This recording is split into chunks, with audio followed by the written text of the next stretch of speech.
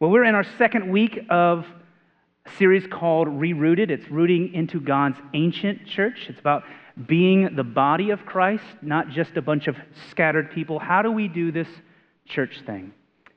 In Matthew's gospel, in chapter 23, Jesus says maybe one of the most provocative things that he says in his entire ministry, in his life on earth. He says this phrase, and it's on the screen. It says that the greatest among you will be your servant. The greatest among you will be your servant. Jesus is saying this in the midst of a group of people called the Pharisees. They're the religious rulers of the day, but not in the way that you might think of religious rulers. They aren't just religious figures like the Pope or a pastor or an elder. At this time, the nation of Israel is God's chosen vessel of hope for the world. Religion was government, and these people ran it. There was no division of church and state like you and I know. The Pharisees and groups called the scribes and the Sadducees, which are various sects in Judaism that have various beliefs, they were in charge and the directors of religious life, but life in general in this time. They were the government. And Jesus took great exception to these people. He took great issue with this ruling class.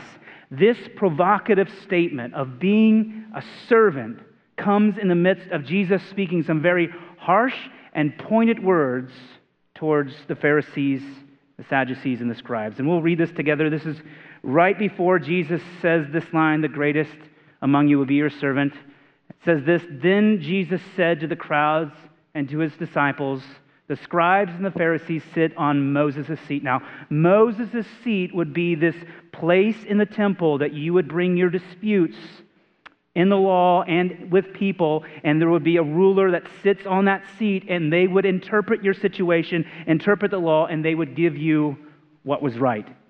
That's what it means to sit on. It's a judge seat. So these scribes and the Pharisees sit on Moses' seat, so do and observe what they tell you, but not the works they do.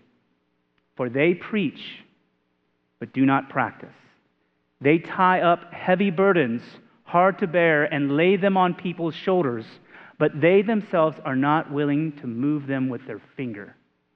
They do all their deeds to be seen by others. These leaders of the day grew to love themselves. They loved their opinions.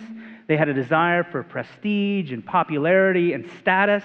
They wanted titles and position, and constantly were trying to outdo each other, trying to top one another.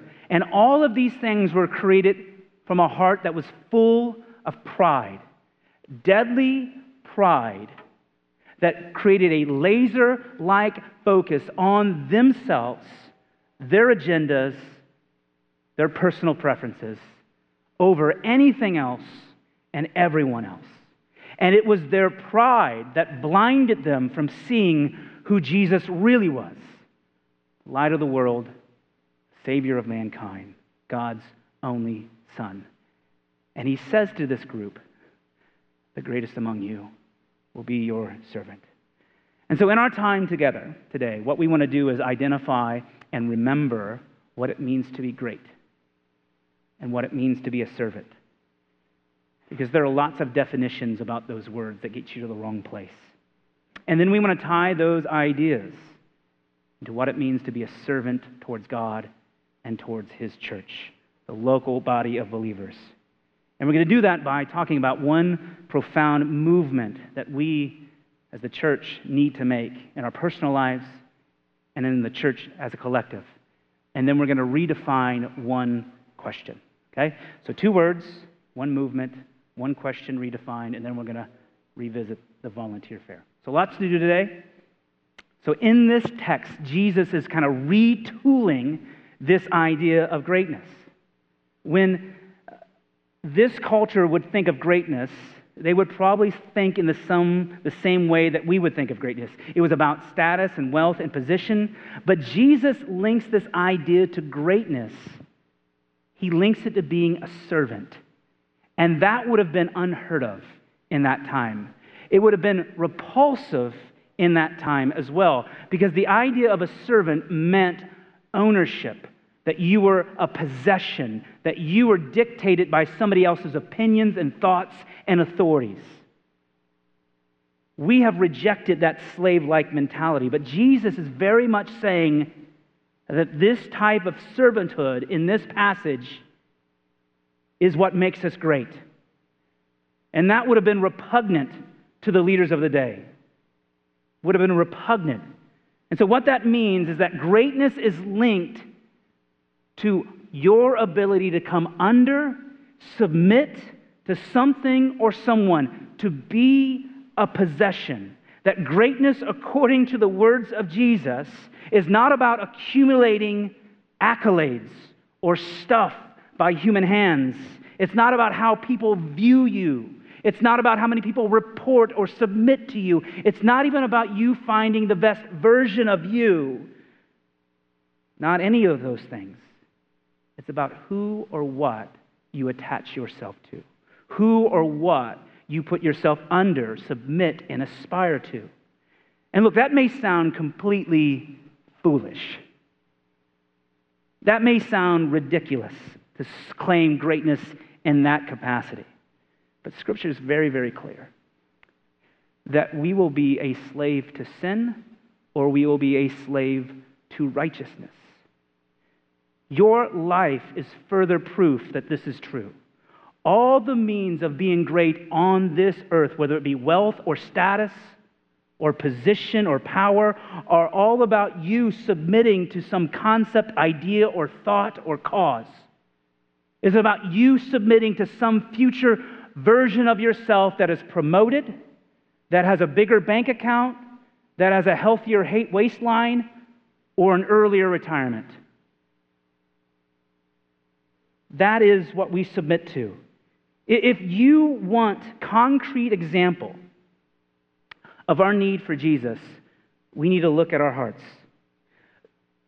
In this world, your greatness will be determined by how much you sacrifice and submit to whatever your idea of greatness is. And listen, our continual growth and glad submission to our devices and our technology, where we attach ourselves to our phones, eagerly waiting for their dings and bells to interrupt and influence our lives, like a butler waiting for its master's bell, is more evidence than we need to understand that we are a broken and busted humanity. Desperately wandering this world to figure out what we will serve and what will give us meaning. Jesus' words says that greatness is not an innate human capacity. You're not born with it. It will always be about what you serve. And what you serve matters greatly to Jesus. When he speaks that the greatest among you will be a servant, he's speaking this in the face of power and wealth and prestige as known in the Pharisees and the scribes. He is rejecting this idea of serving self, serving the world. It is not to be our master. Jesus earlier in Matthew says these words, "No one can serve two masters, for either he will hate the one and love the other, or he will be devoted to the one and despise the other. You cannot serve God and money." Jesus, in this passage, is telling us that we are undeniably going to serve either God or money. And when we talk about money, it's this idea of self and world. We're going to serve self and world or God. You can't do both. We want both, but we can't have both. So it's either greatness by serving the world and being known by the world, or greatness by serving God. But we will serve one master, not both.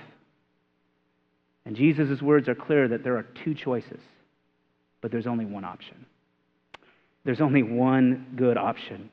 In Mark 8, these are the words of our Savior. If anyone would come after me, let him deny himself and take up his cross and follow me. For whoever would save his life will lose it, but whoever loses his life for my sake and the gospel will save it. For what does it profit a man to gain the whole world and forfeit his soul? This is Jesus saying about our choice to serve the world, that in fact it's a choice of destruction, not a choice of greatness. Greatness in the world is meaningless to a God that created it and loved it. Greatness in the world is meaningless when that world has walked away from God and pursued their own interest. That's not the greatness that Christ desires in us. What he does want for us is to attach ourselves to him. The scripture says, "Come to me and put my yoke upon you." That yoke, that word, is meaning this harness that oxen and bulls would put around their necks that the driver could control them and lead them. Jesus is saying, come under me, under my love, under my authority. Attach yourself to me. Scripture says that all things are possible for those who believe. And that possibility is not predicated on you. It's predicated on what you believe. Jesus says, with man it's impossible, but with God all things are possible. And so our greatness will always be about how much we are willing to submit, sacrifice, and surrender to Jesus. Not because he's a tyrant that wants robots or rule followers, but simply because he's better. He's better. And I don't want you to hear me say this expectation that it's a perfect choice, the world or Jesus, completely cutting one off and perfection in the other. That's not what I'm saying. This is a process of you walking towards Jesus, towards his love, his grace, his forgiveness, his mercy, and away from the world. It's about your desire. It's about a deep, abiding affection for Jesus and nothing else. It's about walking towards him. Let that be your prayer. Thank God you would help me to desire you more than anything else. And so this is what it means to be great. And this is what it means to be a servant. Right greatness, right submission to whom or what you serve. And when we attach ourselves to Jesus, as we are drawn by his loving kindness, if we by faith believe in him, that attachment should produce a different flavor, a different heart, a different way. We have a different outlook on life as a Christian. Think about this. If one of your family members became the President of the United States of America, it'd be crazy. Would you not position yourself in your association with them to benefit from their perks and their luxuries and their abilities? That in your association with them, that you might get to experience some of them. Yes. That is similar but dissimilar to Jesus.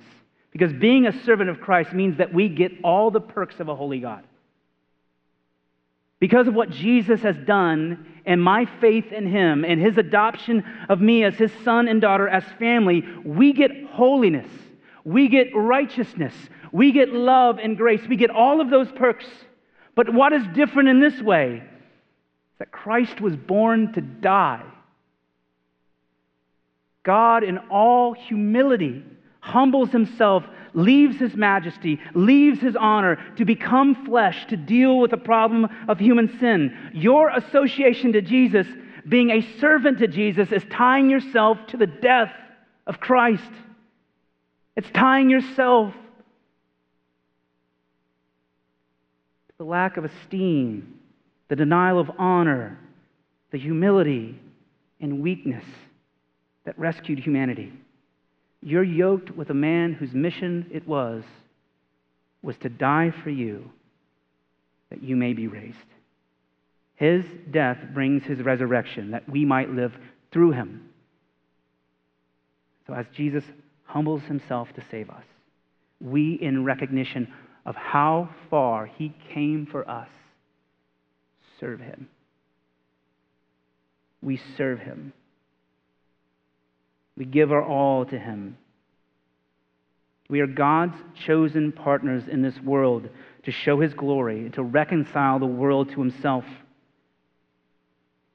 And the way that will be done is by being a servant in Christ, an ambassador, a representation that in association with his greatness and his joy and his prestige and his ability, not our own, that the world may know him and find hope. Our lives should look more like Jesus, who served us to the point of death. Paul writes this in Philippians 2. He says, "Do nothing from selfish ambition or conceit, but in humility count others more significant than yourself." Like the most gospel-centric idea that a Christian can have is this: because of Jesus, I am willing to count you more significant than myself. Because of Jesus, I am going to make this about you and not about me. Because of Jesus, I'm going to come under you with Christ and serve you. That is our posture to the world, and that is our posture towards one another, the church. Here's a great mental image for you to ingrain in your head as you face the realities of life.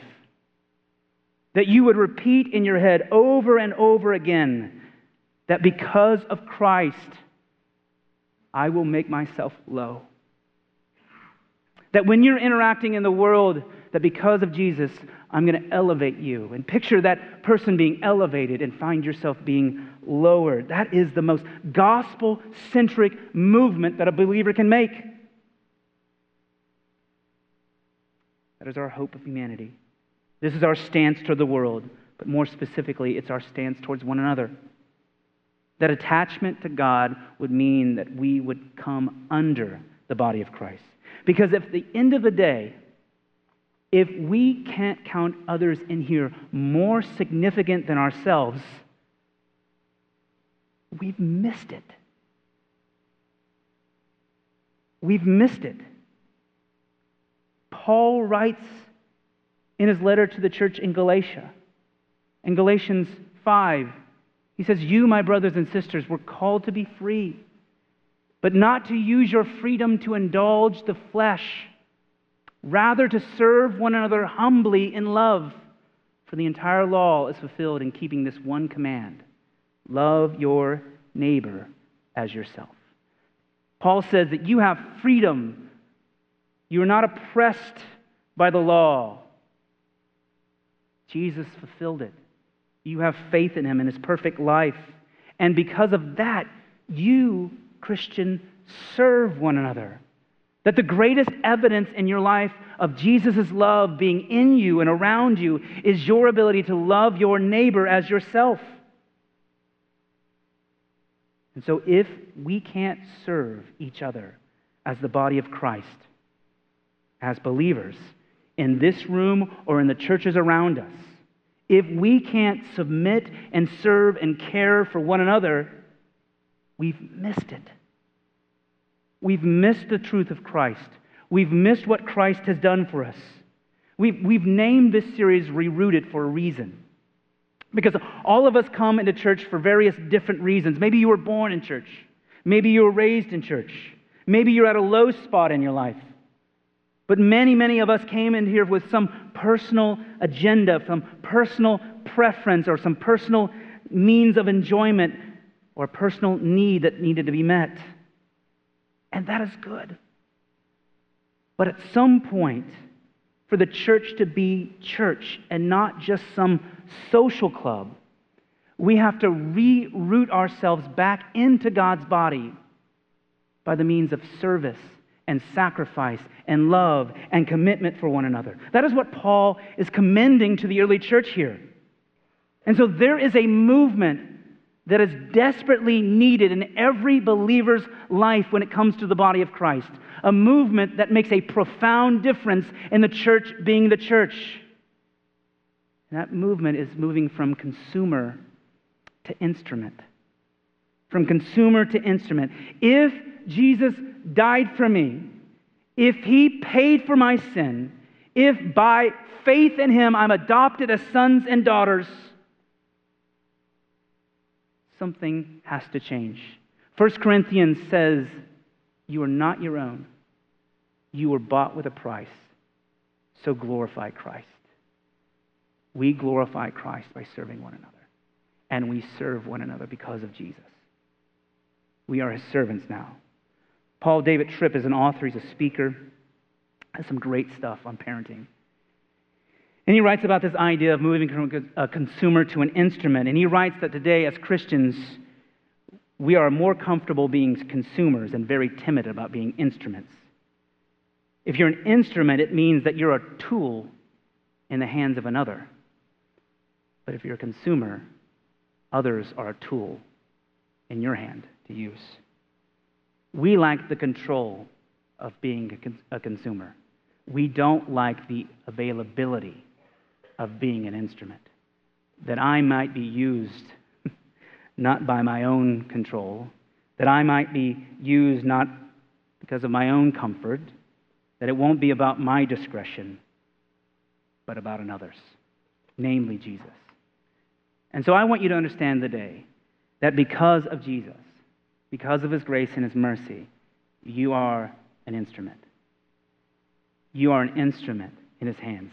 Each one of you have been gifted with talents and skills and abilities that were meant to serve the church, each other's, and far less yourself.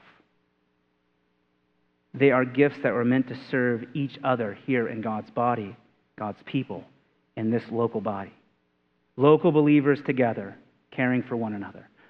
Peter writes to the churches in modern-day Turkey, which is Asia Minor in this time. He writes in chapter 4, each one should use whatever gift he has received to serve others, faithfully administering God's grace in its various forms. What that verse says is this, is that your gift, your abilities, your talents, your wisdom are all the grace of God. We deserve nothing. And God, out of his gracious compassion, has given us effort and skills and talents and wisdom.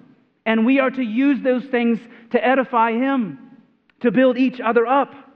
Now, I'm going to proceed in this conversation without identifying what your gift is. That is something that we're going to talk about next week when we talk about how we serve the church. This week, we're talking about why we serve the church. And to do that, I want to bring all of this together. We, because of Jesus, are compelled to serve. Being a servant is the evidence in our lives of redeemed hearts. To be great in the kingdom of God, we must serve one another. Because if he did it, if that is who he was, then that is who we are. And we, his redeemed possession, his people, are called to be in fellowship with one another, believers regularly meeting together. We need to be together to encourage and love each other. And we're called to do it this way, as Peter and Paul have wrote, that we would serve one another. We are instruments to be used amongst each other. We're not consumers. Instruments available for God to be used. We must sacrifice our gifts and our talents, the skills that we have, the time that we have for the flourishing of God's people, God's church, and our communities. So look, here's what I'm not going to do. I'm not going to twist Scripture to compel you to join our tech teams, our children's ministry teams, or our property teams. Can't twist Scripture to do this. All of those are Western concepts of church. Tech teams didn't exist in the Bible. Children's ministry didn't exist in the Bible. I can't twist Scripture to persuade you in that way. What I can do is ask you to consider this. So many times we know about opportunities in the church, things that we're able to do, and we say to ourselves, why should I do this? We sell ourselves on why we should do something, why that opportunity would be good for us. But if Scripture is inspired and true, which it is, if Christ has redeemed and saved us. If God has allotted my boundaries, my period, and my time to be planted with these people in this time and this moment, which He has, if He has called me to count others more significant than myself, if He is asking me to be a servant, to be less, then we need to change the question. We need to think differently. It's to redefine that question to say this: if this is my church, why not me? If these are my people, why not me? If we're doing this together, if we have gifts, if Christ is my Savior, why not me? Are we being faithful in the gifts that God has given to us? Are we sacrificing those gifts for the betterment of God, His church, His people? Or do we bend them towards ourselves? And so I said I wasn't going to twist Scripture to compel you to fill our teams. But if this is your local church, if this is your home, if God gave us this building, which He did, if we come together to worship here, if we meet here and edify the Word together, why not share the load? Why not steward this thing together? Why not give of our gifts and our talents to each other? Why not change our rhythms to sacrifice for what is better? The greatest among you will be your servant. The greatest among you will be your servant. That has to go beyond these walls. It has to go beyond the walls, but it has to start here. And so there are many of you in here who have been faithful for decades in serving this church, to come around this church. You have found in your service gratifying community, uplifting hope as you walk with life in life together with others. If that is you, praise God. If that is you, praise God. We know that serving is important. We know that it matters. And so here's what I'm asking you to consider. I'm asking you to take your gifts and talents and serve God and to serve the church. In our coffee lounge, we have our ministries, not all of them, but most of them laid out. The teams that we do, we have a vision of Ephesians 4:12, which means this, is that we, as leaders of this church, believe that it's our job to equip and train the saints, you, to do the work of ministry. Far too often, the church in America professionalizes and pays for people to do ministry. It is all of our job to carry that load. And so we are going to build healthy teams here. And so what we want you to consider is how your gifts and talents fit here. And we ask that you would go into that lounge and maybe pray through, consider it's going to be here for the next 3 weeks, places that you could plug in. We're not going to pressure you. We're not going to push you. But we weren't meant to keep these gifts to ourselves. We weren't meant to serve ourselves. Because of Jesus, we do it different. Would you pray with me? Father, we just come before you today, and this is probably one of the hardest things that we have to fight in our lives. Because this culture constantly is feeding consumption. It's constantly feeding being a consumer. God, the word sacrifice, not even in my vocabulary at times. It's an illusion that I'm sacrificing something that really doesn't cost me anything. And so, Jesus, we pray today that you would break us. That, God, we would desire you more than anything in this world. And that we would grow to believe and hope in and love your church. The mission and the hope of the world has never changed. It will be through the church. God, help us to grow in love with each other more. Help us to serve each other more. We pray this in the holy name of Jesus our Lord. Amen.